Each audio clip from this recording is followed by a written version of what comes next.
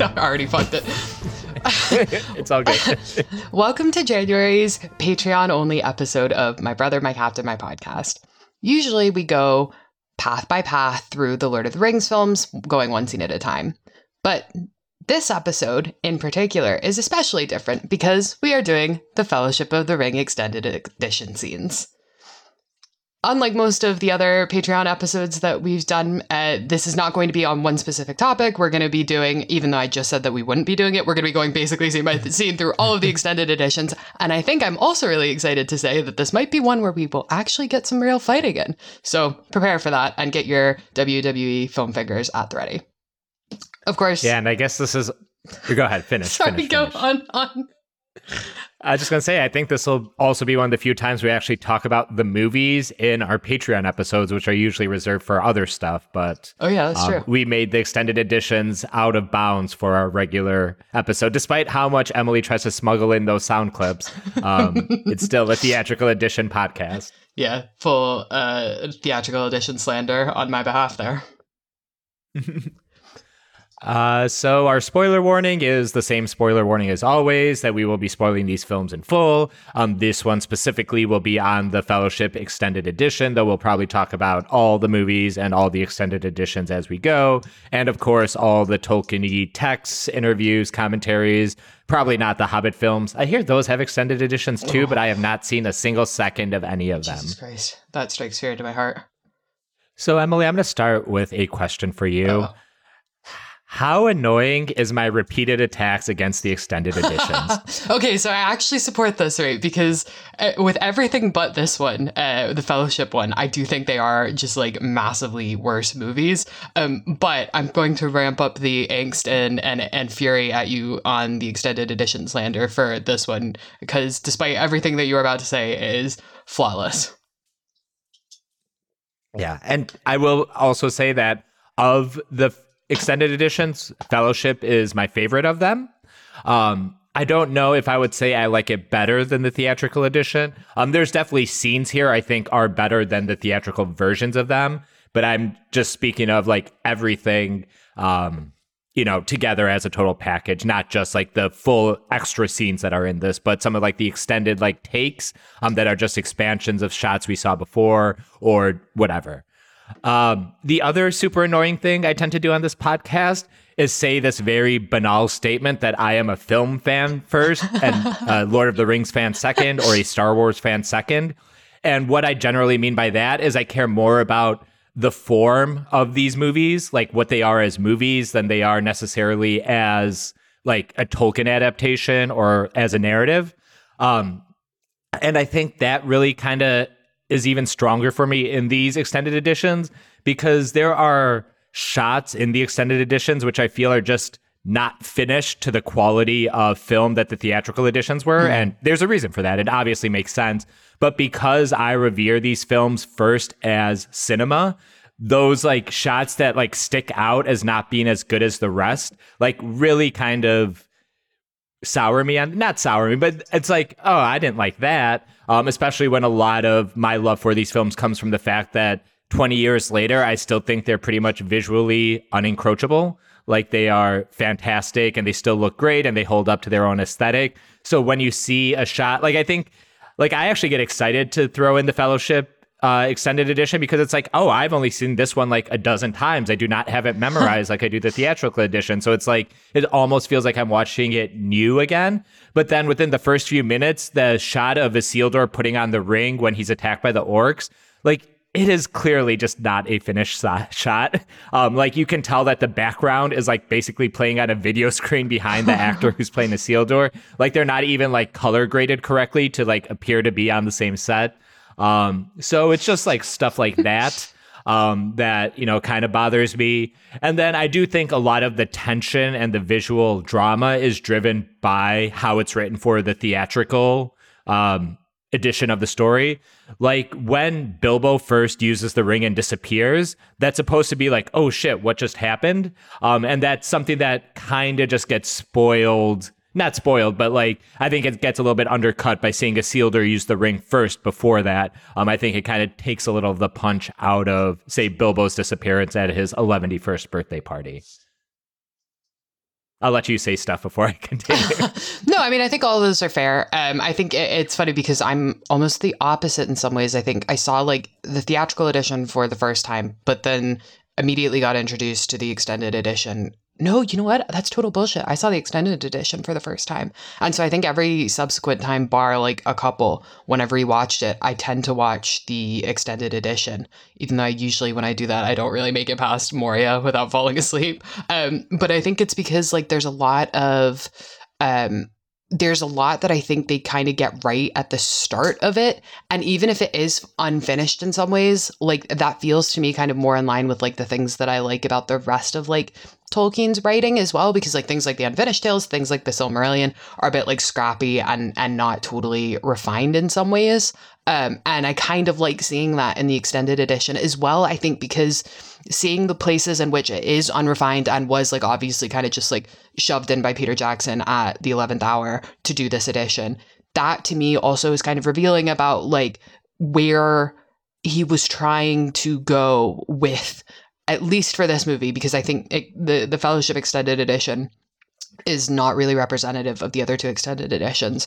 And I will uphold the proud tradition of extended edition slander on this podcast by saying I think the Two Towers and Return of the King's extended editions are kind of aimless and they do a lot of wandering. And I think they also are kind of really good at revealing where I think the screenwriters a bit lost the plot as far as like doing an adaptation of the Lord of the Rings book was concerned. But like the extended edition of Fellowship of the Ring, I feel like it hews closer to the book itself than I think even the theatrical edition does. And seeing those little bits in there, even when it's kind of just like shittily cropped together, is like, yes, there was a point in time when they were going to be really, really faithful to this.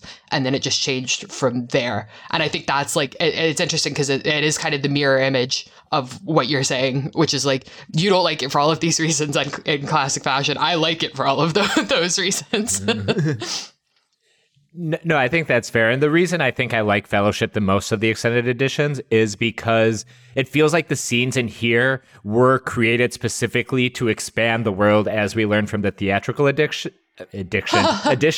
Whereas I feel like some of the extra stuff that's in Two Towers and Return of the King just feels like cutting room floor stuff, like stuff that they cut out just to like save time. And they're like, well, you know, this is the extended edition. We can just throw it in. We can add 3 minutes of Gimli making Jim Halpert face as he steps on skulls.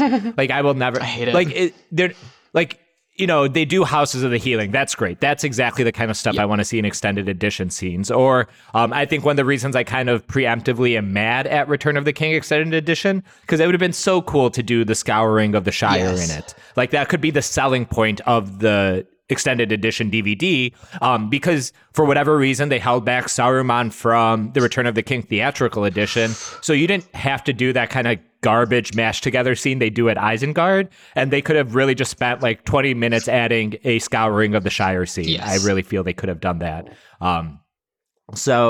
And these are kind of like smaller complaints, and maybe I'm just making this up in my head to forward my anti-extended edition agenda. But the theatrical edition, like if you like did not watch it and just listen to it, like there are very few like silences. Like the score is very much kind of crafted to play all the way through the movie. And when there is no score, there's a very specific reason for it. And if you get used to that, when you watch the extended editions, because of the extended footage and some of the scenes just being slightly longer takes, there's a lot more just kind of dead space in the soundscape of the movies. Like the score doesn't kick in right at the moment it should. I think a big one is in the Two Towers, when Treebeard emerges from like the burned down side of Fangorn, and he's like, Saruman, a wizard should know better. And the score in the theatrical edition really just starts building there to that amazing nature theme crescendo as all the Ents march. But like in the extended edition, they have to basically stop right there so Pippin can be, oh, what are those other trees doing? Oh, those other trees are going other way to go do other thing. And there's just this like very weird silence before that nature theme kicks back in again. And it just like, it almost feels like the theatrical editions are operatic in a way that the soundtrack or the score is always there. Or if not, then someone's singing or someone's talking. And the general quality of dialogue gives it kind of a songness to the dialogue. And then those kind of gaps or silences or abrupt like abrupt emptiness in the soundscape really just stick out to me in the extended edition. And that's only because I've mostly exclusively watched the theatrical edition. So I'm able to hear those, whereas people who have been watching the extended editions exclusively for the last 20 years, they would never even bat an eye at that. And it's not like I could expect them to have that criticism either. It's just something from my own experience. Yeah, well, but I think it makes a good point, right? Because so I was watching Braveheart last weekend, I think it was, forcing Connor to watch it for the first time, and like, you know, it's a movie that I still could find fun, but it was really interesting how fucking painful some of the battle scenes were because there was no score underneath it. And so it's these long scenes of like, and they are quite a bit bloodier than I remember them being. And you know, I don't like struggle with gore necessarily, but they're really bloody. And there's like a lot of like dudes grunting and there's no score beneath it. And it sounds unfinished. And like, I know it isn't. I know that is literally the only version there is. There's not really a Braveheart director's cut, or God, I hope not. Like that is the one that everyone saw. That is what they shipped as their final product. And it feels it feels incomplete. And I think like the tightness of the score in the theatrical edition of all of the movies of Fellowship, Two Towers, Return of the King, like it makes it into the like perfect cinematic like piece of art that is the Lord of the Rings films. And like the fact that every single bit of those movies, every single second is so tightly calibrated, literally down to the notes of the music, is so much of what gives those movies like the kind of strength that they have. And like it is like very legit that the fact that like that sense of every single second of this has been not micromanaged, but has been like carefully combed over by someone who really actually cares about what they're doing, is like the fact that is gone, I think is actually a very good argument against the extended editions writ large. So I think that's like kind of the bulk of my complaints, and I can't promise I won't complain as we go, but I'm going to try to keep it positive. You know me, I'm a generally positive person. So I'll end this on a little bit of a positive note. It's not like I don't wish the extended editions didn't exist. I maybe begrudge their supremacy in the popular mindset, but I think we are richer for the fact of having these two versions and being able to talk about these two versions being in conversation with each other.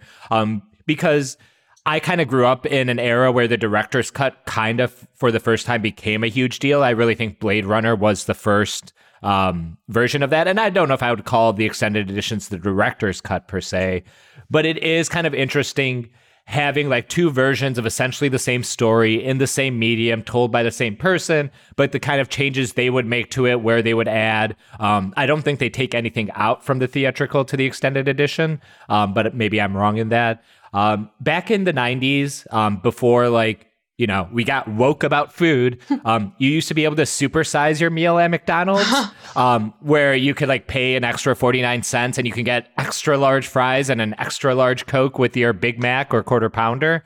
And I like having the extended editions as a one every 10 times I watch Fellowship or Two Towers or Return of the King, I'll watch the extended edition. So that way it kind of feels fresh. And then, you know, it's just a way to kind of spice up my life, spice up my Lord of the Rings, constantly rewatching. I like being able to be like, oh, I can watch this version of the movie that I don't know as well. And granted, it does make me mad to watch that version, but it is kind of like refreshing to like have that instead of watching the same theatrical cut 70 times a year. I only watch the same theatrical cut 60 times a year, and 10 times a year I watch the extended edition. Yeah, that's all legit. That is all super fair. And so life in the Shire goes on, very much as it has this past age, full of its own comings and goings, with change coming slowly, if it comes at all. For things are made to endure in the Shire, passing from one generation to the next. There's always been a Baggins living here under the hill in Bag End. All right, so we're going to start where I guess the film starts, with the extended Bilbo introduction scene. There is some extra stuff in the prologue, as we mentioned, like the Isildur vanishing with the ring, but it's so kind of like minimal and feels more like chopping room, you know, I keep messing up the word for it. The cutting room floor kind of additions than an actual like scene crafted for the extended edition. But Bilbo's intro here to the Fellowship of the Ring is significantly different than the theatrical edition, which starts with Frodo sitting outside and then meeting Gandalf. Whereas Bilbo here really kind of sets up the extended edition by talking more inwardly about Hobbit culture, which I think contrasts significantly with Gandalf's arrival and introduction, where in the theatrical version, he's talking about the outside world and what they think of the Shire, but almost all of that Gandalf narration is not in the extended edition, and instead it's Bilbo talking about it from a Hobbit's point of view. Yeah. And I think this for me, like that inward outward distinction is, and I'm really glad you hit on this right up top, because I think that is the fundamental difference, I think, between the movies and the books. And I think the fact of that change is probably why I like the Fellowship of the Ring extended edition so much, because I think, not just because in very literal terms, like the prologue of the Lord of the Rings is also concerned with Hobbit, one might say, but is also very inward looking. The prologue of Fellowship of the Ring, or the prologue of Lord of the Rings, doesn't start with a history of all of the kingdoms of men and of elves. It does not start with a history of Sauron. It does not start with a history of Aragorn and his people and the fall of Numenor. It is concerned with hobbits. It starts very small and very inward looking and very insular. And it builds up by not telling you, by like leaving conspicuous gaps in what it will tell you. It will tell you about the hobbits. It will tell you that at the sort of borders of the hobbits, there were these other kingdoms, and these other kingdoms in sort of general terms were great kingdoms, but it will not tell you what made those kingdoms great. It will not tell you who ran those kingdoms. It will focus on the hobbits' relationship to it. And so by building up that really sort of small sense of provincialism really in the hobbit culture, by the time we leave the Shire, and then by the time we leave Rivendell, and then Lothlorien, and then after that Parthgalen, we're really starting to get the sense that we're not in the Shire anymore, Toto. And the book, I think, is it takes its time to set that up for a purpose, because it means that by the time you get to the scouring of the Shire, you know what it is that they are fighting to get back to, and you are also kind of rooting for them, because that was when, in terms of your relationship, your emotional relationship to the novel and to the narrative, you felt younger and simpler and more naive than as did our Hobbit characters. And I think bringing that back into the extended edition is really good, because it allows you to kind of breathe and exist in the Shire for a couple of minutes in this sort of like silly parochial provincial world that is the Hobbits. And you have it done on its own terms, on a Hobbit's own terms. And you get that sense of the passing of the baton from Bilbo to Frodo in a greater way, because we actually like hear from Bilbo in his own words, and we can almost hear in his sort of opening introduction to these movies where his sort of authorial voice in the Red Book of the West March is coming to a close, and Frodo's is starting to pick in, and sort of in comparison to Gandalf in the theatrical edition sets up the movies as they are, which is these movies that are concerned almost from the off with being epic. And their concern is using the Shire, and I'm not saying this is a bad thing, but their concern is using the Shire as a way to set up what the baseline of sort of boring life is, so that when they go and see the epic, it feels truly epic. And it's not about setting the baseline of what the sort of goodness and purity in the world is that Tolkien uses it for, to set up what they will later fight for after the epic book has been shut. Yeah, no, I think that's a great way to look at it. Gandalf's almost like the usher who brings you into your movie theater, whereas Bilbo's Nice. kind of the librarian who kind of takes the book off the shelf and opens it up for you to the right spot. Yes, excellent. Yes. One thing I really do like, and just to build off what you were saying, is that Bilbo really starts writing with concerning hobbits. Like specifically, that's like the first words we see him writing, which is just kind of a very nice little bookend to the segment. Another flourish I really like is we get the Fellowship of the Ring title card here, as opposed to not when Frodo is sitting underneath the tree in the theatrical edition. And here we hear the Fellowship leitmotif for the first time in full here, which I think is kind of cool. And it's nice that it syncs up with the title card, whereas in the theatrical edition, we don't hear the full Fellowship theme until the Fellowship leaves Rivendell, which I think is also cool. So like this is exactly one of the spots where I feel like the theatrical edition did what it needed to do, and then the extended edition changed it up. It doesn't have the same dramatic impact of the Fellowship theme first ringing out as they cross the mountains and into Eregion. Is that where they're going? Yeah. But I do like that they put that music here with the title card just as something else, because we're going to get a lot of concerning Hobbits / the Shire music since they do extend the scene out quite a bit. Yeah, totally agreed. So also in the Shire, and this is a little bit further, we get a little more of an extended sequence with like Merry and Pippin in the Green Dragon. This is all after Bilbo has disappeared. So Frodo has already been left the ring, and we know that the Nazgul are abroad. So this is all kind of that night where Gandalf returns and finds Sam trimming the verge and all that stuff. This is all kind of like directly preceding that. And we do get an extended version of Merry and Pippin singing the Green Dragon song, which is something we'll hear again in the theatrical edition at the start of Return of the King. Yeah. And I think this is great because, and again, I think, I don't think this is great in terms of making a great movie per se, but I think it's great in terms of making a great Fellowship of the Ring adaptation, because it does what Fellowship of the Ring in the book does, which is it takes that pause. It takes that many years long pause, and lets you, as the reader, settle into the Shire, where Frodo is in this position of something's a little fucking weird, but there's nothing I can do about it. And it's been years anyway since this weird thing has been like primarily relevant in my head. So I'm just going to kind of settle back into an uneasy detente with life as it was. And, in a movie, no one went into Fellowship of the Ring expecting that we would just be seeing the Shire the entire time. The actual prologue of Fellowship of the Ring tells us as much. So we don't need to necessarily spend the same amount of time there to understand that like this is something that we're immediately going to be getting rid of. But I like the fact that even as they're able to bring in this Green Dragon scene, what they're really doing is just adding that extra layer of this is life in the Shire as it was portrayed in the book, even if not literally this, it's more of that sort of ethos aesthetic of the Shire. And it's, again, one of these kind of additions that makes me feel like if, I disagree with every single interpretation made in Two Towers and every single interpretation made in Return of the King on authenticity grounds. But Fellowship of the Ring, I think, is probably the one where Peter Jackson and co. and I read Fellowship of the Ring and had about the same sense of what that book was about. Which is a rarity.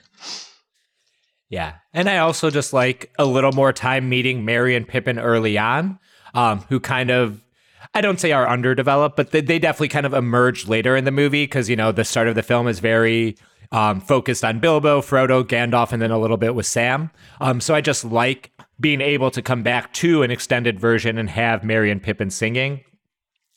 The other thing I really like, and I think I talked about this like way back in like episode 4 or 5 at the Sign of the Prancing Pony. I like RPG style tavern gossip scenes, like people sitting around a table having a beer and talking about news from abroad, about strange folk and all that stuff. I just like that kind of like subtle world building where people in the world are talking about what's happening in the world writ large and how it might affect them. And then obviously it takes a turn towards the personal that, Bilbo was kind of a weird guy. I just like all that stuff. That's the kind of scene where it just like, it feels like it's enriching the world by giving it a little more depth and a little more lived in feeling. Yeah. And that's a scene that I'm just absolutely for. I absolutely love it. It's a very easy cut to make for a theatrical edition, but that is the kind of stuff I like seeing in the extended edition. It just kind of builds on stuff I already like from this kind of genre of story. Yeah. And I think the other thing is that it gives Frodo in particular a better sense of grounding in the community of the Shire, because the theatrical edition, I think, it, not to its detriment necessarily, but Frodo from the start of the theatrical edition feels like a singular character. He feels like a singular hobbit. He's shot to look apart from all the hobbits. We don't really see him, even when he's sending Sam off to dance with Rosie, which is this very sort of fraternal interaction, I guess, between him and Sam. Even then, he still feels apart from it all. Like, Sam is his connection to the rest of the people in the Shire, insofar as we see it in the kind of early scenes of the extended edition.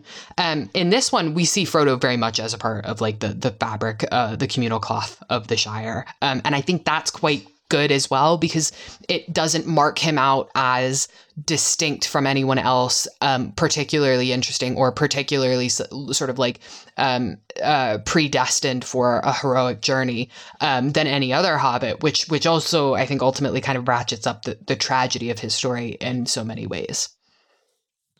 Yeah, and another thing I really like from the book version of this part of the story is how much of a communal effort it is to get Frodo and Sam out of the Shire. Like everyone else in the Shire is basically helping them.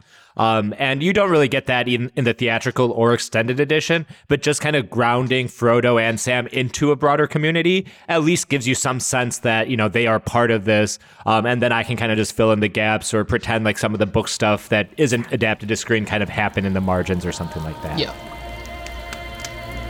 Wood elves.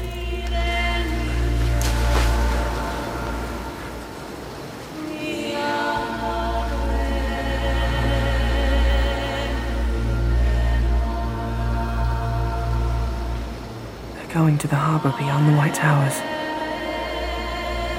the Grey Havens. They're leaving Middle-earth. Never to return. I don't know why. It makes me sad. So the second big scene we're going to talk about is the passing of the Wood Elves, which I will say I really like the sentiment in this scene. It falls into that category I mentioned earlier with the Isildur stuff where there's a little too much sheen on the elves. I can tell it's just not quite the finished shot that it would be if it made it into the extended edition. The theatrical edition. But I do really like Frodo and Sam, like taking a moment to observe them, to talk about how it makes them feel, even if they can't, you know, quite put words to it. I think it's a very touching scene. Again, I just wish the visuals got a little bit more of a pass by the post-production team or the post-extended production team. I don't know exactly how that worked. Yeah. And it's also like, I think there's something in this for me, and I really wish it had made it to the theatrical edition, because I think the fact that Sam and Frodo are sitting there attempting to articulate the inarticulable, I think is good because it introduces a level of magic immediately to this film that I think rapidly fades. It's not to say that there's no magic in these movies at all. There definitely is, but it's a kind of harder, more scientific magic.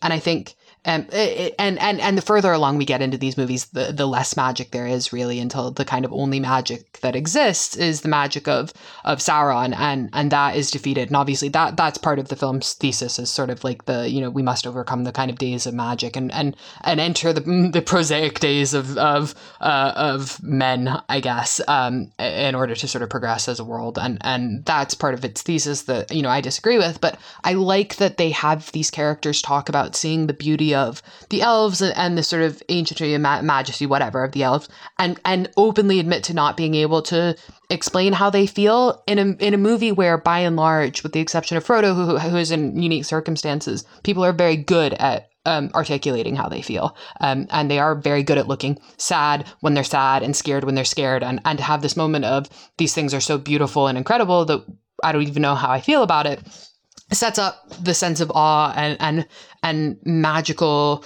surrealism, I guess, that I feel like is super important to the book. Certainly, like in you know, some of my favorite chapters are like on the Barrow Downs in Fellowship, and on the Barrow Downs is so concerned with giving you this sense of like you can see magic before your eyes, but you can't touch it no matter how hard you try, and when you touch it, things go wrong. And having that sense of that understanding of magic in the film is a difficult thing to do, but they managed to do it in the extended edition. And God, I wish it made it into the theatrical. The other thing I like about this is there's a little bit of lip service paid in the theatrical edition to Sam being interested in the elves. Like when Aragorn says he's leading them to Rivendell, he's like, "You hear that, Master Frodo? We're going to see the elves." And then when they're actually at Rivendell, Frodo's like, "I thought you always wanted to hang out with the elves, Sam." And those are nice things in the theatrical edition, and I could fill in the blanks that, oh, hey, Sam probably likes the elves. But I feel like those two lines of dialogues may have benefited from a scene like this earlier that kind of clearly establishes Sam's fascination with the elves. So I think this would be a scene that maybe if there was room, I don't know. I don't think I would cut anything out of Fellowship of the Ring, but this is one I think is small enough. I think it's only like a minute extended edition scene that I could have wanted to see snuck in to the theatrical edition. Yes, I would cut out all of Aragorn and Arwen scenes to add this back in. So there is my heavy-handed cut for that. Yeah, I am absolutely not endorsing that. But speaking of Aragorn and Arwen, I put in my notes Beren and Luthien here, and I honestly can't remember why. Is there some reason I would have put that in here, Emily? I was sitting here going, God, do they talk about Beren and Luthien in this? I don't think they do. But now I'm like, because oh, sorry. I actually know what this is about. Because I didn't get a sound clip of when Aragorn meets them after the Prancing Pony. And then Frodo wakes. So you want to just transition over to that scene, I guess? Yeah, absolutely. Let's go. So if our brain dead sputtering there didn't let you know what we're talking about, after the four hobbits end up meeting up with Aragorn at the end of the Prancing Pony and escaping the Nazgul there is a scene where they're resting out in the wild overnight, and Aragorn is singing, what is it, the Lay of Luthien? Yeah. I'll give it to Emily here in a sec just to explain it all. And then Frodo wakes up, kind of hears him ask, who are you singing about? Because he kind of understands the Elfish that Aragorn is singing in. And of course, Beren and Luthien are meant to kind of be a parallel to Aragorn and Arwen as well. Hurl. So take it away, Emily. Hurl. So it's funny because I love and hate this scene, and I go back and forth on loving and hating it as well, because it is the Lay of Luthien, so great, awesome story from the Silmarillion, or the Lay of Luthien, fuck. It's brilliant. It's one of the sort of coolest kind of stories in the Legendarium in a lot of ways, even though I am not at all compelled by Beren and Luthien. I do not give a shit. But the story is kind of one of these stories that's filled with it's filled to be like legend. And I think the best way that I can explain it for anyone who hasn't read it is the way that the David Lowery's The Green Knight movie that came out a couple of years ago, the way that handles narrative is the way that makes you feel when you're watching that narrative. That's how the story, the tale of Beren and Luthien should make you feel, and it's really profound, and I think it's a great shining moment for Luthien, and really sets up not just like the power of the men generally, as in like lowercase men, but like the power of the men. And Luthien is herself not a man, but she falls in love with a man, and their story really helps to explain why there is this horrible tragedy for these immortal beings falling in love with mortals, but also what kind of mortal it would take to win the heart of an immortal. And, Luthien is objectively the cooler of the two, but it's not like Beren is uncool. He is like a very Han Solo-y kind of figure. And I, not that I don't love like Princess Leia, but I think like you'd really have to power up Princess Leia a lot to get to the point of Luthien. Anyway, so it gives a lot of really good context for why Arwen's choice in the books and in the movies is so significant. And also, I think it also helps to kind of add a lot of characterization in one way or another towards Aragorn. So all of that doesn't matter for the movie, because the way that Aragorn explains who the fuck Luthien is by going, she died, which is like, it would be like some kid asking you who like Marie Curie is, and your answer to that is she died of cancer. Like, sure. I mean, not wrong, but like really missing the spirit of the question there.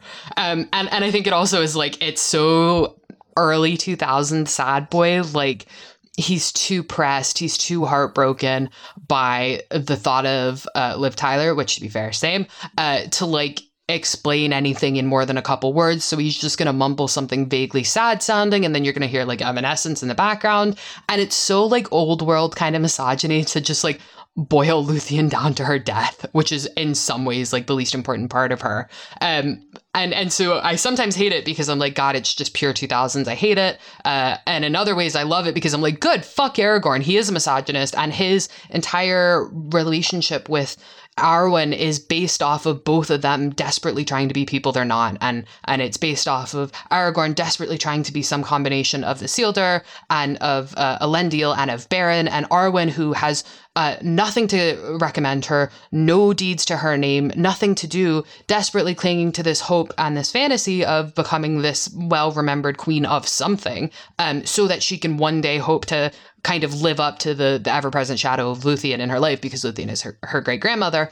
And there's that kind of inherent shallowness and kind of misery to their relationship to one another. And so I love it for that reason. I love it that the movie Aragorn is only ever able to articulate Luthien in those terms. But I'm also like, I have to turn that part of my brain off and be like, but when they were writing it, they definitely didn't mean it like that. So like, it ain't that deep, bro.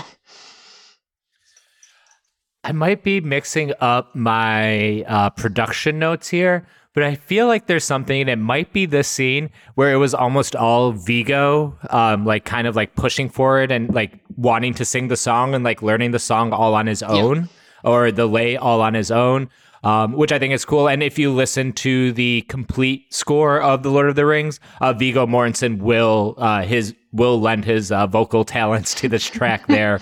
You will actually hear him performing it, much like Ian McKellen does The Road Goes Ever On and On earlier in the soundtrack. Yeah.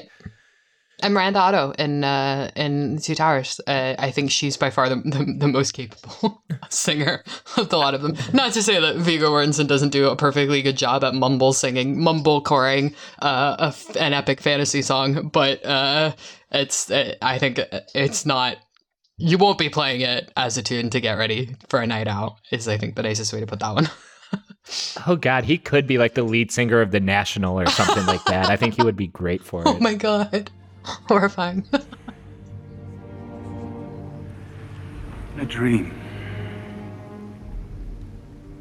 I saw the eastern sky grow dark, but in the west a pale light lingered. A voice was crying, "Your doom is near at hand. Isildur's bane is found." Isildur's bane.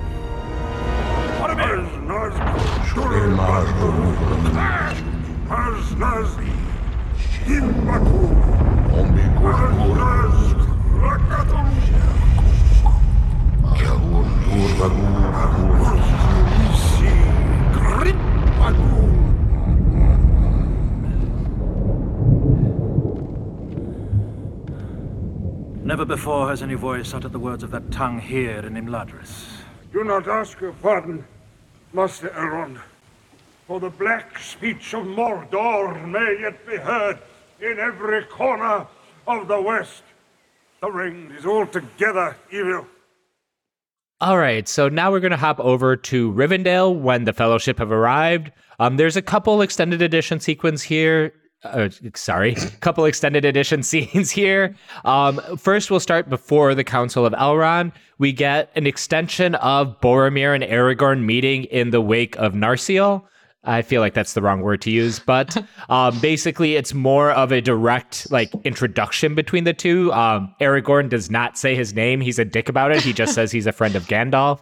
But they do have like some direct dialogue where as in the theatrical edition, Boromir kind of is coming and looking at all the museum exhibits. And then when he notices Aragorn's there creepily watching him, he like drops the sword and gets the fuck out.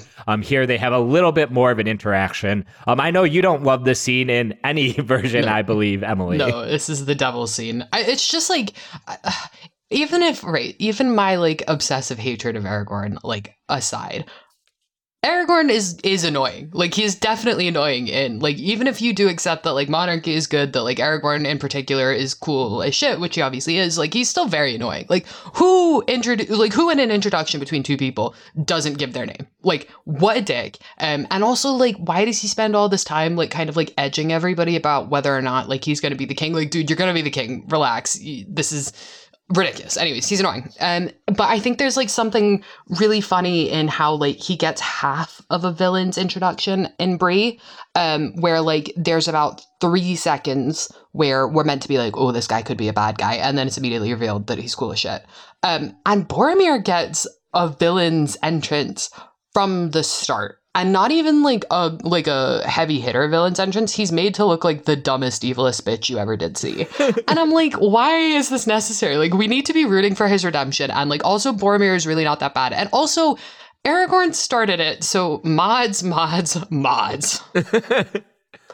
I think that leads into the next thing I want to complain about, which is actually at the Council of Elrond proper. When Frodo brings forth the ring, as soon as he puts it down, Sean Bean, Boromir gets up, and he starts reciting kind of the dream that he had about Isildur's Bane, which is something I'm okay with. Like, you know, bringing that into the adaptation is cool.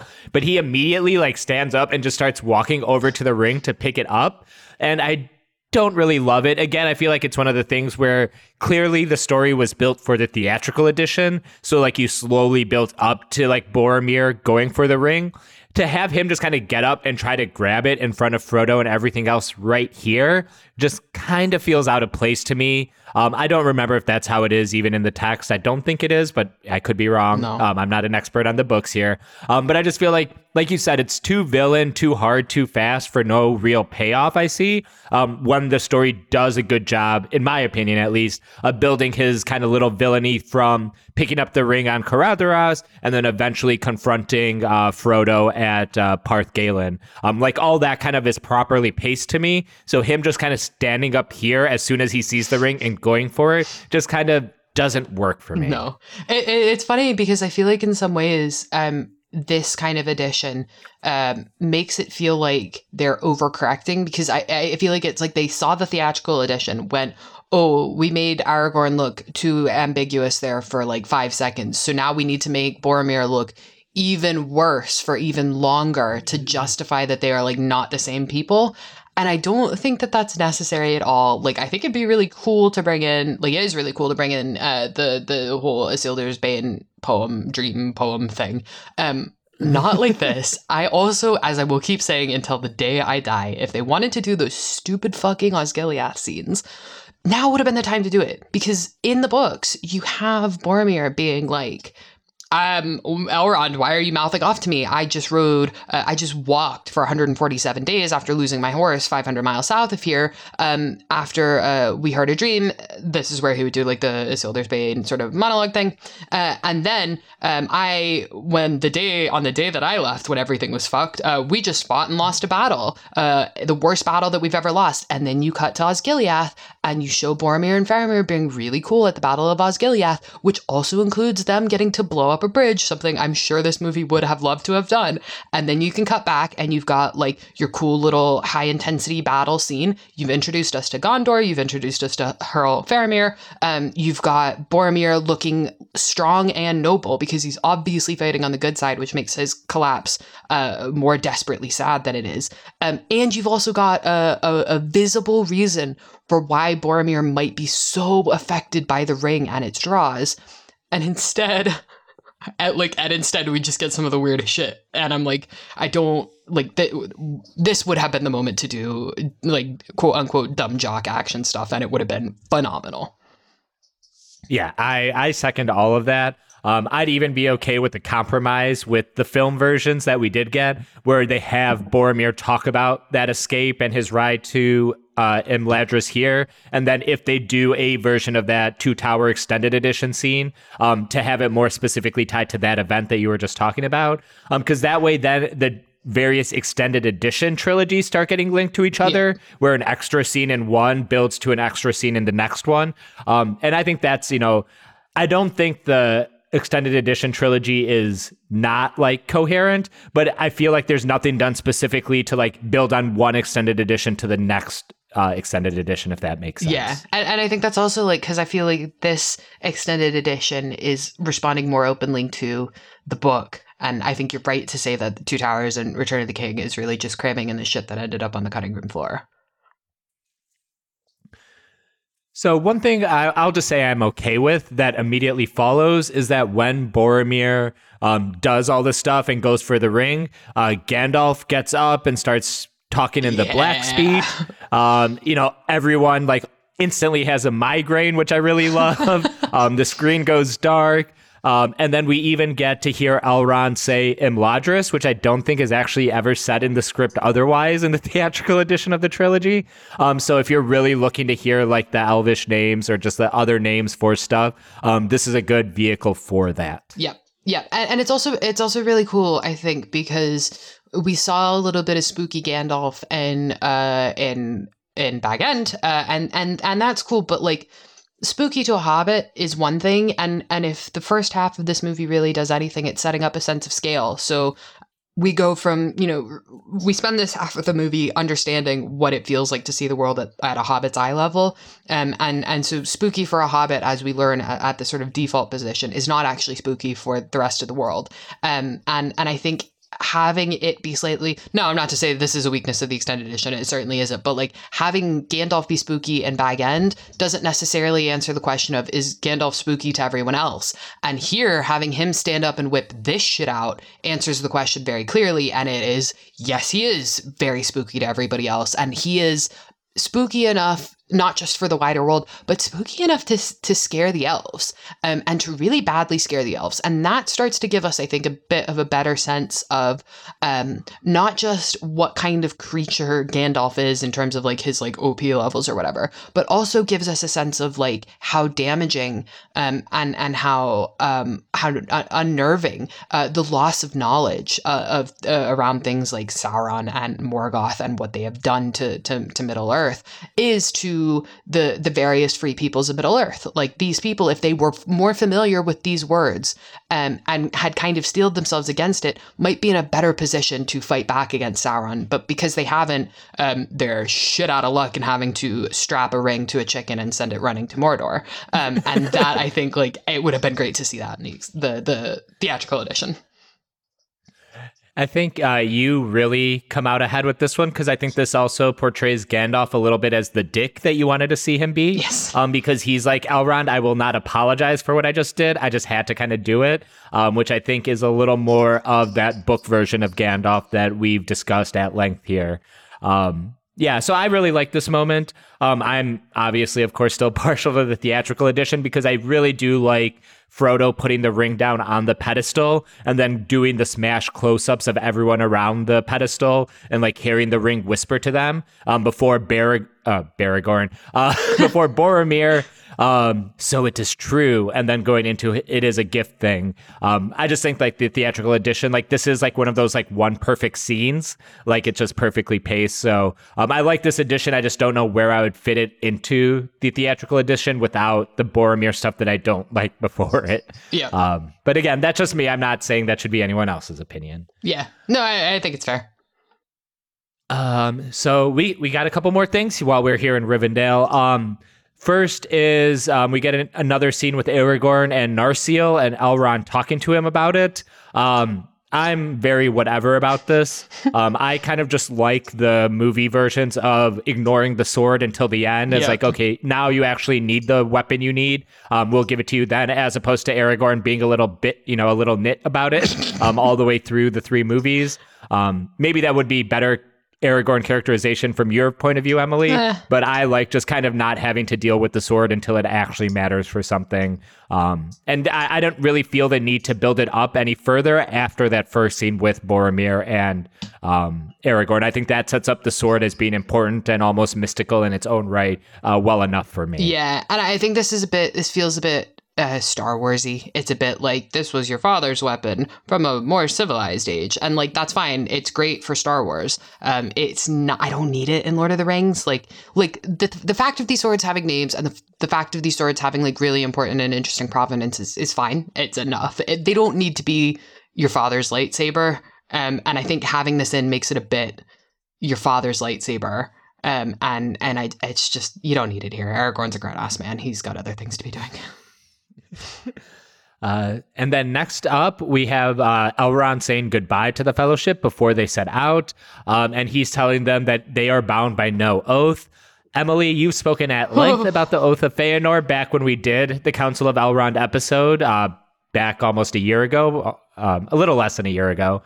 So why don't you just go off on the Oath of Feanor or the no oath that Elrond proposes here? Yeah, I mean, I think this is beautiful, and I think, as I keep saying, this is really a sign that this extended edition is engaging more with the text of the books than the theatrical edition is, because it brings in this beautiful component, which is Elrond as a character that we barely know, but reaching back into the book that exists, that is there for them to play with and use as they will, to draw out some not just fascinating character work for Elrond, but some really important sort of plot work for the wider fellowship. And the fact that they don't swear oaths to one another is so significant, because it makes both the loyalty of Sam and the loyalty of Aragorn and Gimli and Legolas to Merry and Pippin, who are not the ring bearers, all that much more impressive, because it's not about, men keeping to their words, such as is the way with like all these medieval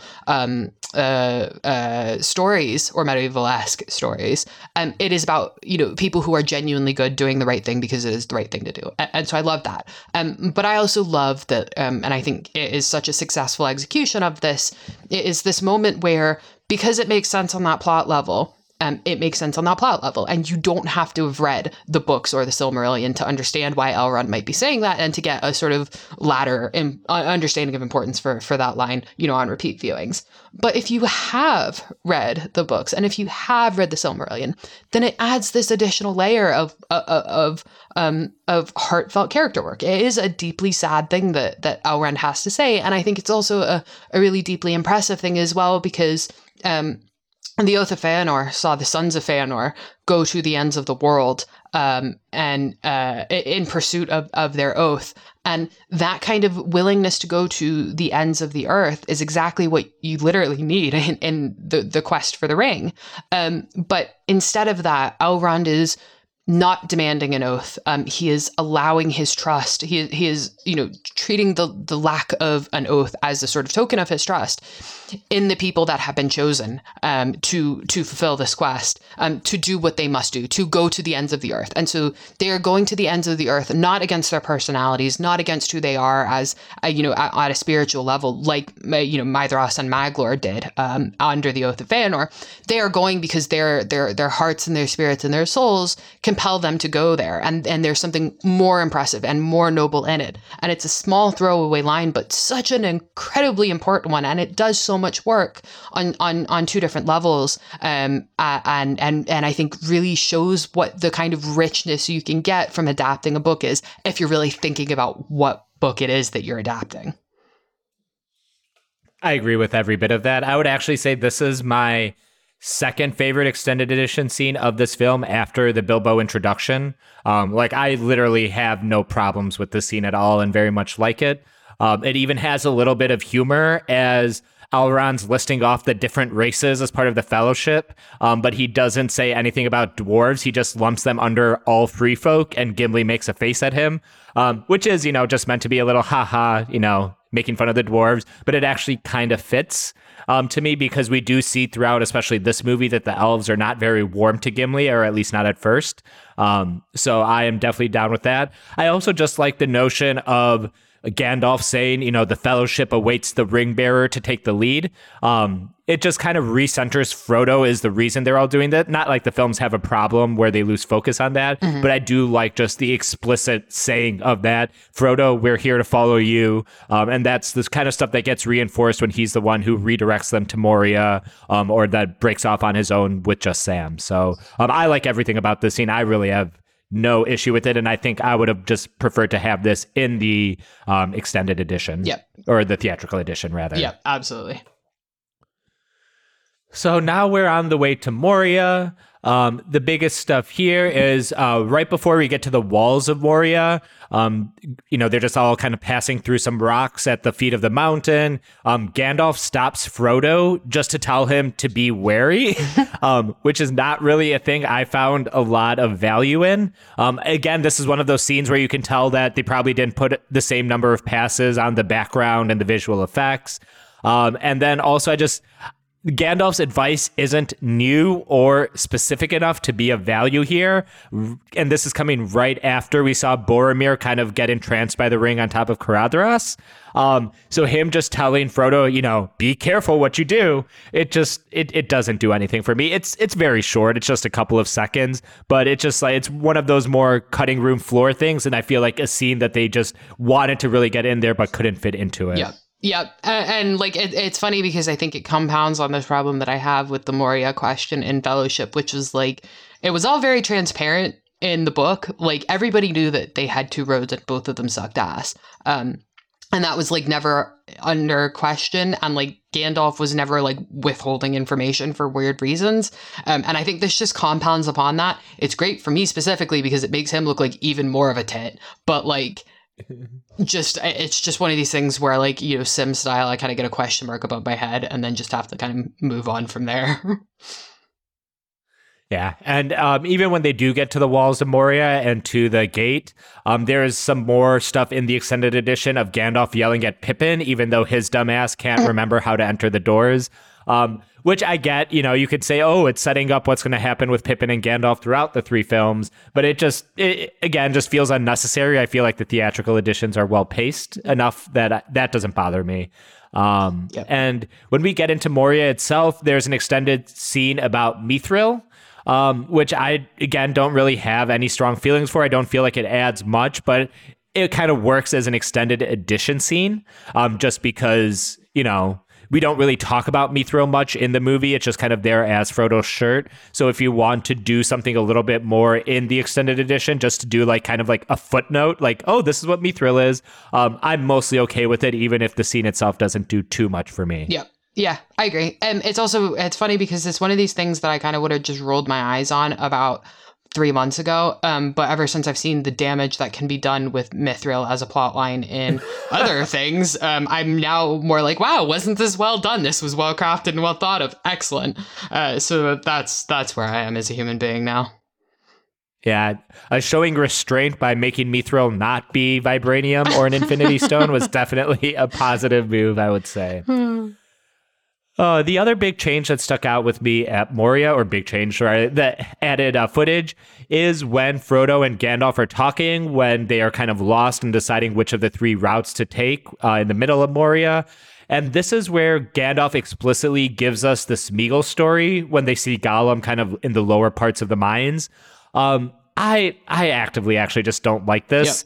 Yep. I kind of like Frodo dropping, you used to be no different than a hobbit once in the Two Towers. I like the implication that Frodo and Gandalf are talking that we don't see as moviegoers, like conversations and stuff happens in the margins, which is stuff I like. So I just really don't like Frodo being explicitly told the Smeagol stuff. I just like how it kind of organically comes up in the theatrical edition. And then this is also one of the spots where the soundtrack for the theatrical edition of Moria is really finely tuned here. And there's just some weird gaps in the score where the scene just kind of feels very janky to me coming from the theatrical edition. Yeah. Yep. It's also, I think, like, it is one of the few things I'm glad that they kept to the extended edition. And to be honest, like you, basically, they don't need to include it at all, because I think Gollum doesn't look impressive at all here, and he doesn't look like a technical monstrosity, but also a miracle. And I think waiting to have him be in the distance, in the mist always, and then show up for realsies in the Two Towers when they've obviously spent a shit ton of time making him look as good as he does is the right move. And it shows the like level of restraint I think that you need as a filmmaker, especially when you're adapting something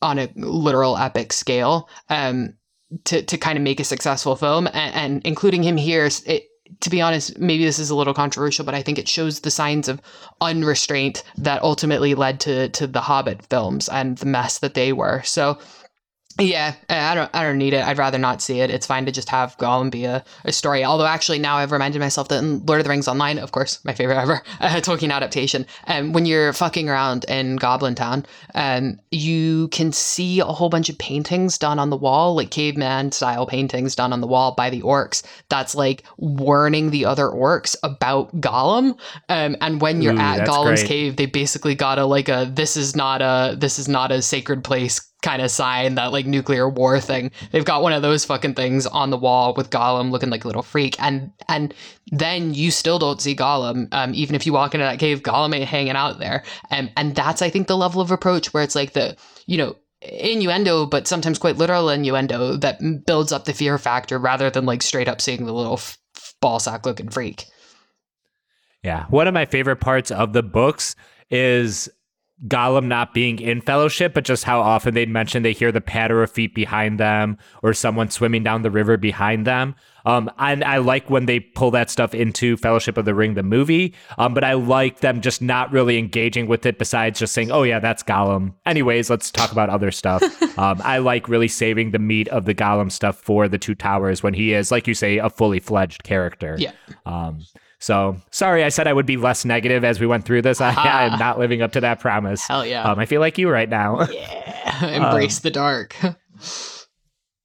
So I think we're going to hop over next to Lothlorien.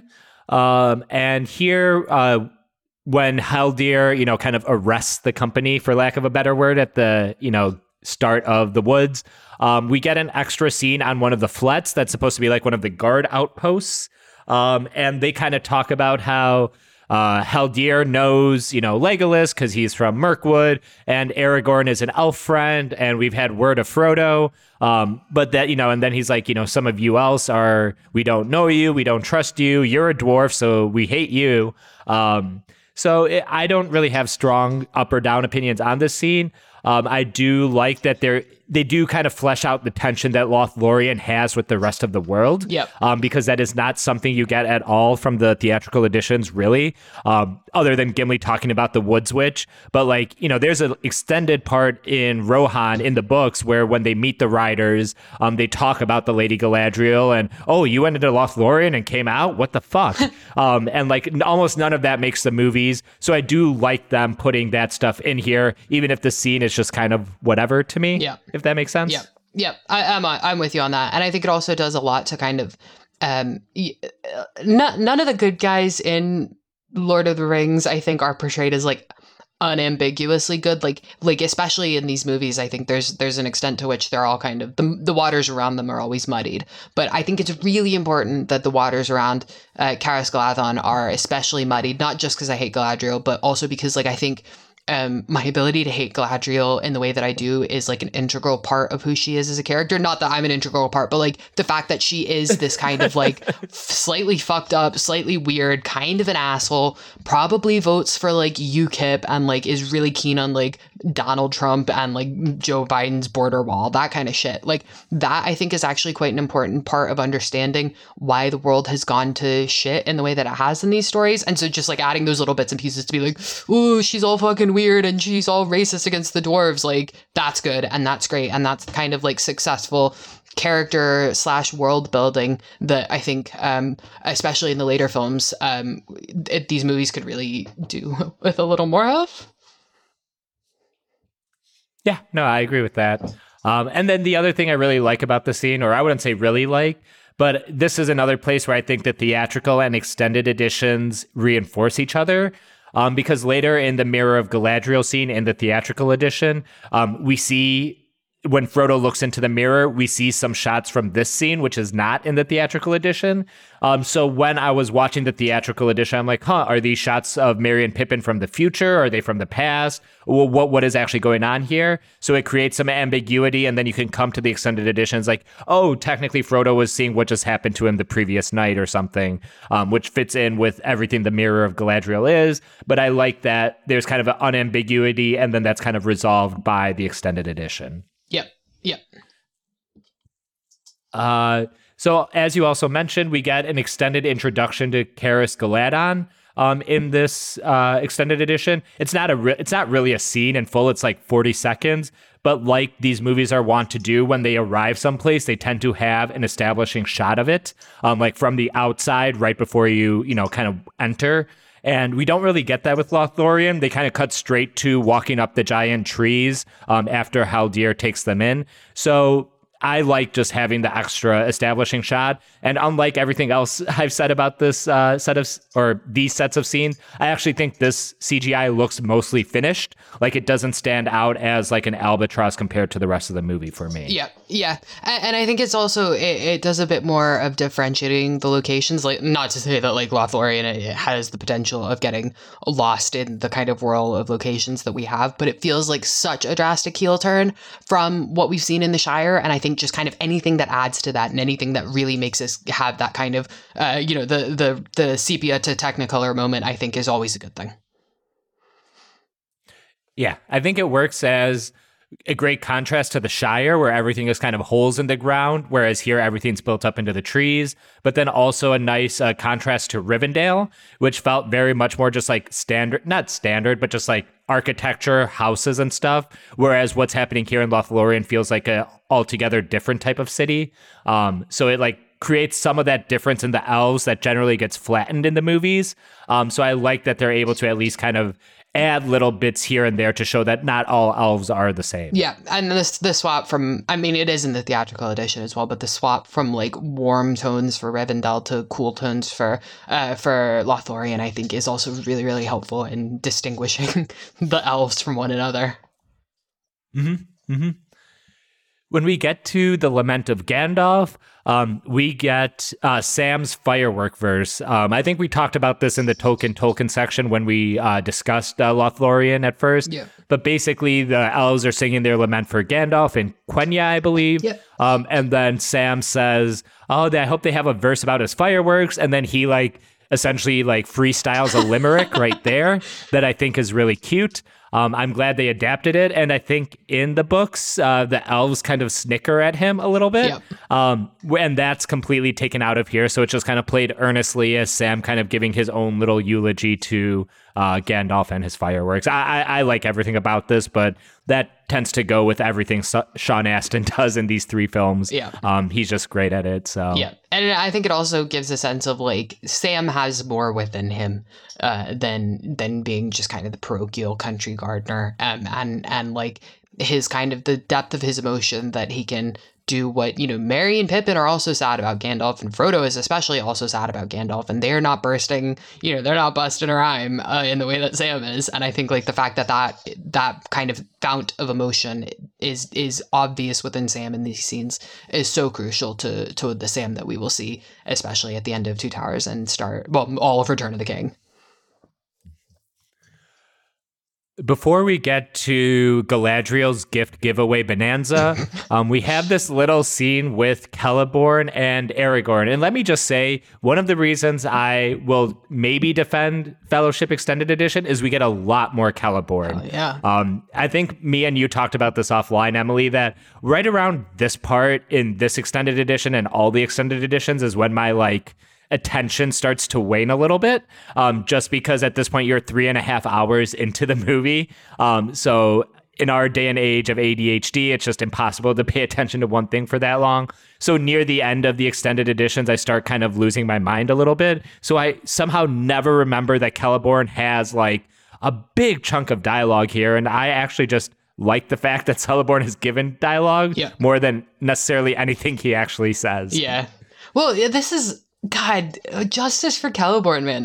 It had not occurred to me that outside of the context of these movies that he was considered an overlooked kind of figure, because he's quite he's not Galadriel levels in the book, but it's not like he's a quiet guy. He's not nobody in the books, and I think before this summer, the disaster this summer, no one in the fandom was treating Celeborn like he was Galadriel's weirdo +1.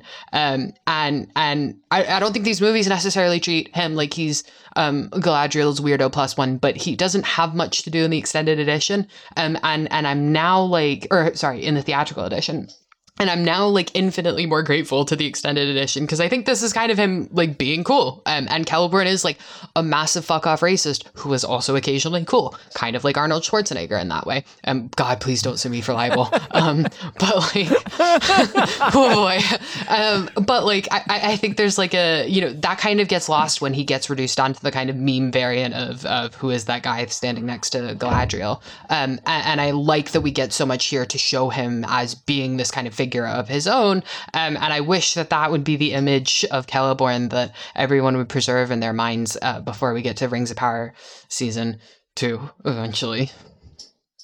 I honestly still can't believe that Rings of Power had Galadriel married to Celeborn the whole time, and it's just a throwaway line near the end of the season. Like, they didn't think that was worth mentioning once? Yep. Oh my God. I guess Mormons and their relationship to marriage is weird, so you can't put too much stock into that. But yeah, no, Celeborn's great here. He is very much, what's it called? Like, savvy and like giving useful advice. He's giving Aragorn like pretty relevant intel.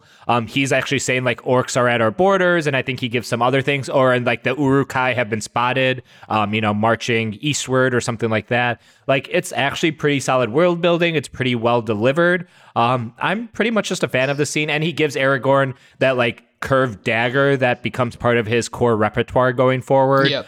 The one that he sticks in Lurtz's leg at the end of the film, and then bats away with the sword. I honestly like everything about this scene. I like that they take Celeborn seriously and he's not just a joke. Like, I don't want to say I dislike anything with how he's handled in the theatrical editions, mostly because Galadriel is barely in the theatrical editions. Yeah. Like, Cate Blanchett has like probably like 4 quality minutes of screen time over the 3 movies. Like, if you combine all her scenes. So like Celeborn getting less than that doesn't really bother me per se. But then again, I do like the extended edition being like, hey, this guy who only says like 3 lines, why don't we give him some like one meaty scene? And it's actually a really good scene. So I'm all for this. Yeah, it's like Cate Blanchett as Galadriel, Anthony Hopkins as Hannibal Lecter, handshake, being the weirdest serial killers you've ever seen in a movie. Oh man, imagine if he strung up Aragorn by his guts, like from a tree, like Hannibal does to that one prison guard. That'll be a good transition into the next scene. Jesus Christ.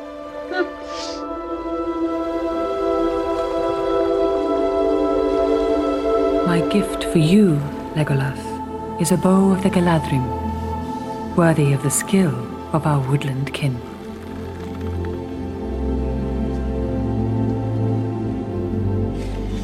These are the daggers of the Noldorin. They have already seen service in war. Do not fear, young Peregrine Took. You will find your courage.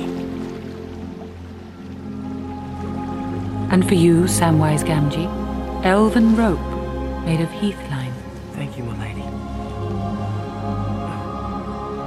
Have you run out of those nice shiny daggers?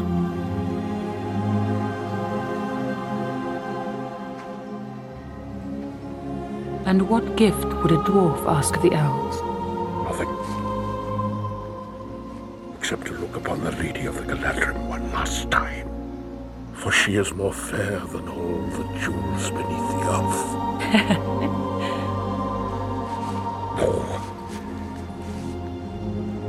No. Actually, there was one thing. No, I'm talking nonsense. It's quite impossible. Stupid.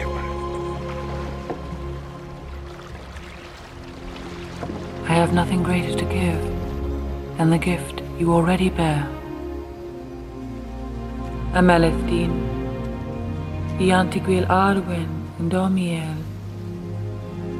Pigitha. Anidoni Ebroniatha, Ara Periatha, Atarimethi de Namarhem,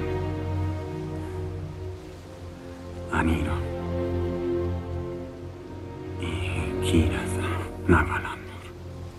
That choice is yet before her. You have your own choice to make, Aragorn. To rise above the height of all your fathers since the days of Elendil. Or to fall into darkness with all that is left of your kin.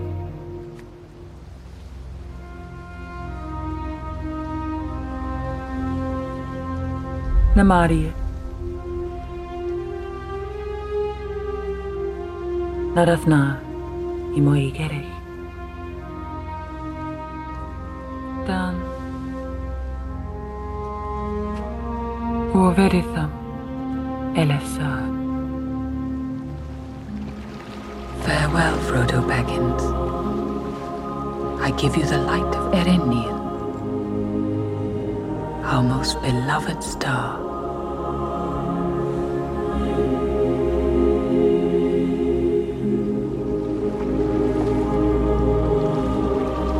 May it be a light for you in dark places when all other lights go out.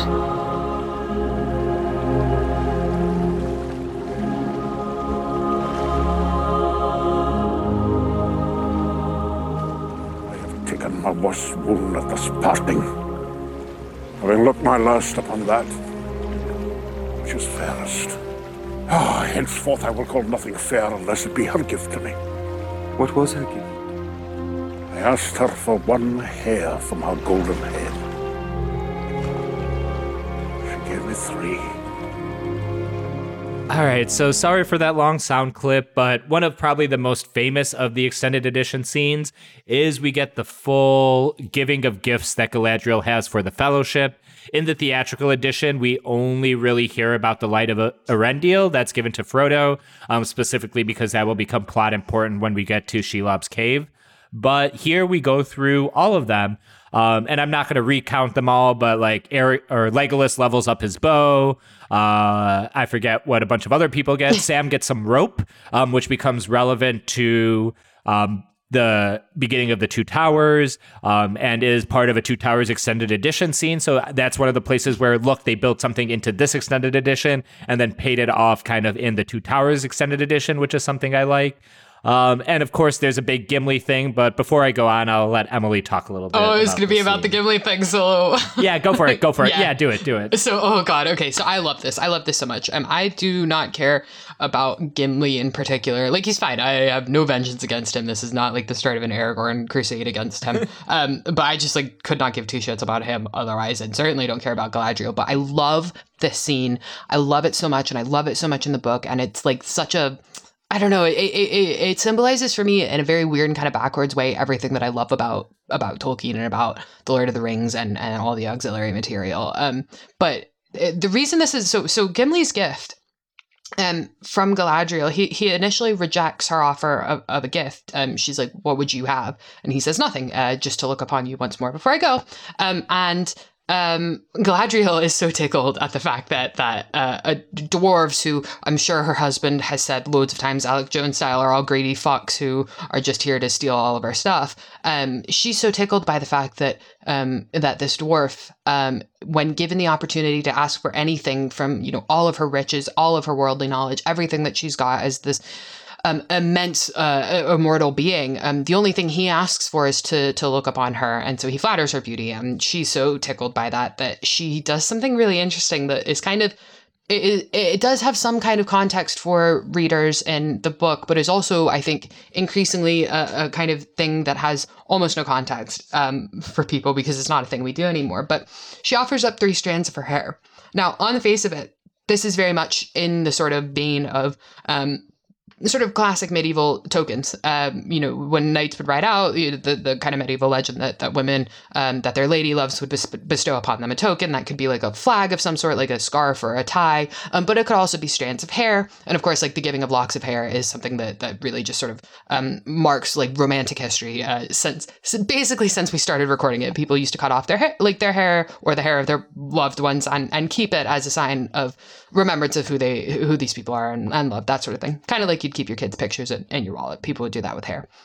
It's increasingly a thing that's a little strange there. So on the face of it, there's that, and that's really nice context for it. That's such a kind of olive branch between the elves of Lothlorien and the dwarves, and on the face of it, that's cool. But then there's this added depth to it, which is that Galadriel, back when she lived in Valinor, had an uncle who went by the name of Feanor, and Feanor caused some issues, but he was also an incredible smith and a jewel smith, and he created these gems called the Silmarils, which we've talked about a lot on this podcast. But the Silmarils didn't just start as an idea for the Silmarils.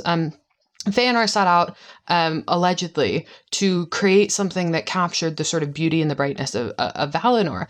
And the place that he saw the beauty and the brightness of Valinor was in Galadriel's hair. And so he asked her for a strand of her hair, and 3 times Galadriel denied him. And ultimately, Feanor captured the light of the trees, Laurelin and Telperion, and used that to create the Silmarils. But the original intention was to use Galadriel's hair. And so, had Galadriel been more forthcoming to her uncle with her hair, which is a hell of a sentence to have to say, the light of the Silmarils might in fact have been generated by her hair, and all of the horrible things that happened in Valinor may not at all have actually happened, because the light of Laurelin and Telperion might not have been dimmed, or it might not, well, it certainly could have still been dimmed, but it might not have been as important or as crucial in sort of creating a dividing line between the Valar and the Noldorian elves. So there's that, and that's really interesting. But the fact of why it's important to Galadriel is it shows 2 things. It shows Galadriel's character growth in some ways, and that she has become someone who is less concerned with sort of her interpersonal tiffs than she is with sort of the wider world around her. But it also shows that there was a possible universe in which Feanor could have had what he wanted, depending on who you ask, either if he hadn't been such a chronic tit his entire life, or if Galadriel had been kind of nicer or whatever the fuck. It's obviously that Feanor just couldn't behave himself, and if he'd maybe behaved himself for 5 minutes, things wouldn't have gone wrong. But that's interesting, and that's another one of these things that makes it into the scene, because in the extended editions, because you can genuinely tell that they've thought about the material that they're adapting here, and thought about how they can do something that will add richness to the story on a sort of incredibly rudimentary plot level, but then also thought about how they could make an adaptational choice that would add something to the source material, or bring something in from the source material in a way that would be really rewarding for people who knew that. And that's, I think, the really good kind of mindset in adapting something like this, and it's nice to see that there. Yeah, I agree with everything you just said. And this is also, I'd say, of the extended edition scenes, the one that feels like, I don't know, most cinema-fied, or as in like they really took care in terms of how they were going to tell this as part of the movie. Because most of the extended edition scene here is just kind of like going through a list, like Legolas, you get this, Merry and Pippin, you get daggers and cloaks, and you just kind of work down the line. So it's, just kind of, I don't know, very functional for a second, but they don't actually reveal Gimli getting the hairs until they're on the river. Like during the lineup, Gimli says he wants nothing, but then when Legolas and Gimli are in the boat, Legolas asks Gimli about it, and then John Rhys Davies, for as much as he sucks in real life, he gives a really, really just, I don't know, moving delivery of, I asked for 1 hair, she gave me 3, and you can see like a little tear coming out of his eye, and it cuts to Legolas, and he's smiling like, oh, the elf and the dwarf are becoming friends. Like, I really, really like how they specifically shot and like structured the scene, on top of just all the adaptation goodness that they brought into it. Yeah. This is a A+, no notes. Would have included in the theatrical if I could, because I think it's brilliant. Yeah, and also I think it adds Gimli, I think in the movies is quite silly character, and there's not really much there to him. And this, I think that it has somehow fallen ass backwards into being one of the most important sort of bridge builders in the early days of the Ring War. I mean, they don't even fully know that the Ring War is happening just now. They kind of do, but they don't really. And Gimli is this guy who has forged this alliance out of 2 people who have been sort of split in twain for a very, very long time. And that adds a lot of depth to Gimli's character, and it adds a lot of depth to his relationship with Legolas, and to his position in the Fellowship writ large for the rest of these movies. And I think it is a real loss that it doesn't show up in the final cut. Yeah. In sports parlance, we would call Gimli a glue guy. Nice. Just someone who kind of holds everything together and is just kind of not the most talented on your team, but he just he has good vibes, and that good vibes just plays. And I think that very much is Gimli of these movies. As little as he is as a character, I do think he has really good vibes. Yes. And none of those apparently come from John Rhys Davies. So. Oh boy. So the last big kind of addition we're going to talk about is when they're on the Great River, or rather when they're making camp alongside the river.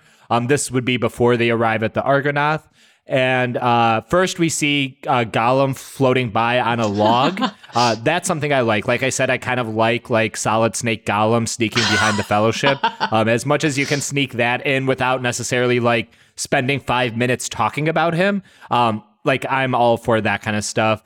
But then we get into an Aragorn-Boromir debate, basically about which path to take. Should we take the ring through Minas Tirith, which is kind of an adaptation of a book storyline that they don't really bother with at all in the movie. So it feels a little out of place here because this wasn't really a debate. It is kind of a through line in the book about which way are we going to go once we hit the river. That really is never discussed here. So this just feels like a little extra. Let's make Boromir even more of a bad guy kind of thing. And Aragorn be like, I would not take it to your city if I had any choice or whatever. It feels like it's just kind of doing redundant characterization and adding in a choice that they didn't really build up to or pay off. So it really, I don't know, just doesn't do anything for me, I guess. Yeah. No, it is kind of pointless. It's just kind of, it's one of these things we've actually talked about in some of the previous episodes, how these movies are really good at avoiding conflict for conflict's sake. And it is something that is definitely vamped in the book. It is something that is present in the book, but it is contextualized, as you say, much better compared to here. And here it just feels like adding conflict for conflict's sake. However, it is very, very funny to me how you wrote it in the show notes as the Aragorn-Boromir debate, because I've just been reading it in my head as the Lincoln Douglas debate about a million times, and I'm imagining this is a far funnier scene than I know it actually is. Oh man. Oh, maybe we can do a Patreon episode and rewrite that entire debate from the point of view of Aragorn and Boromir. And you can be Boromir, I'll fall on the Aragorn sword and be him. Yeah, so maybe we'll do that for our next Patreon episode. Amazing.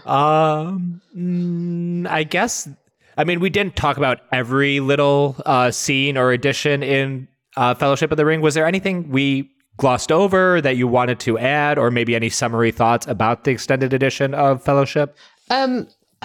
So one of the funny scene, it's not funny at all. It's so stupid. I don't know why I care about it, but there's one little addition when they are on the way to Rivendell is they do a slight, I think it's like a 2-second addition, which is the Midgewater Marshes. They give a little bit more context for the Midgewater Marshes. And this is it is so immaterial to the plot. It's so irrelevant. Nobody needs it. Nobody cares. But I need it and I care because it shows again that engagement with what is actually going on. And yeah, it's kind of a dumb Easter egg in some ways and whatever. But in comparison to the things that are added in the Fellowship of the Rings extended editions versus the things that are added in the Two Towers extended editions and the Return of the King extended editions, I think it's that kind of little clip, that little addition there, summarizes the kind of W that fucking Fellowship takes over the massive L's that the Two Towers and Return of the King take, in that they are using the extended editions to fulfill more things from the book.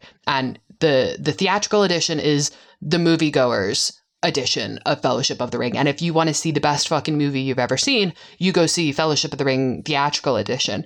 And if you want to see an adaptation of The Lord of the Rings by J.R.R. Tolkien, at least for Fellowship of the Ring, you go see the Fellowship of the Ring extended edition.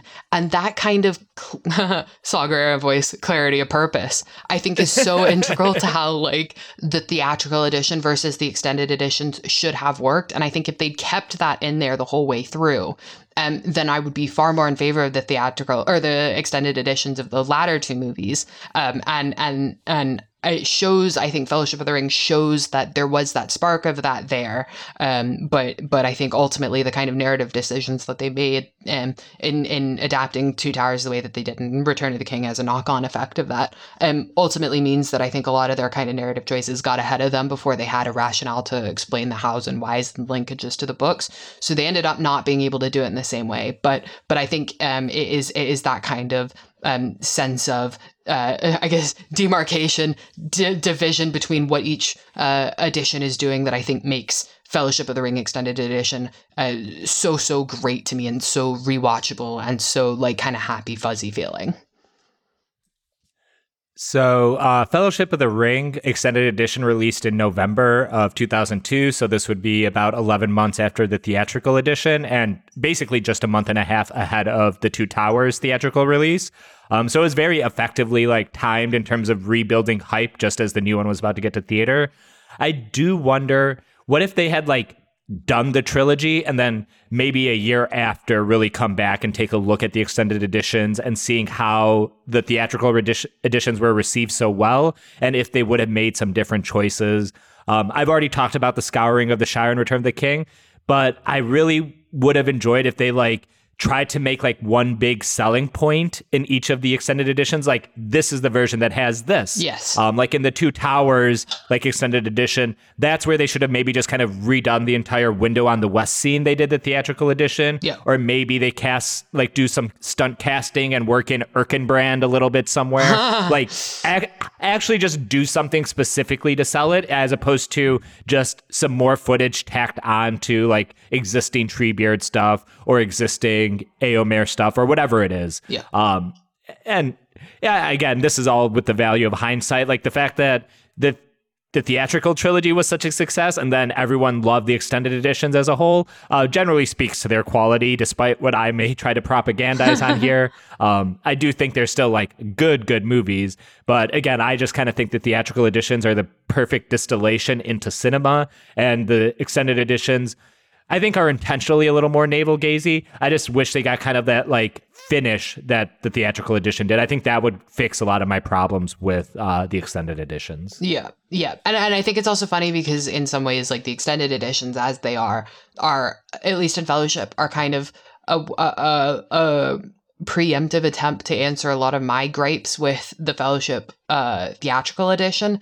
And like, I think you are right. I think if they just kind of gone whole hog on that and just been like, this is the book version in the extended edition, or this is the more punchier kind of action-y version, I guess, of the theatrical edition, like that would have, I think, made it more of a thing now. And I think in some ways the extended editions as they are today here now, they're kind of more just like an early entry into the kind of just obsession with content, more hours of content. Like, people now just kind of want 24 hours of their favorite characters just fucking around on a soundstage instead of like an actual movie or a story. And it's not to say people who love the extended editions are like witless fools or whatever. Like, I also just want 24 hours of like Wedge Antilles fucking around on a soundstage. That would be great. But like, I think the extended editions as they are now kind of presage in a lot of ways where we are going in that sort of entertainment kind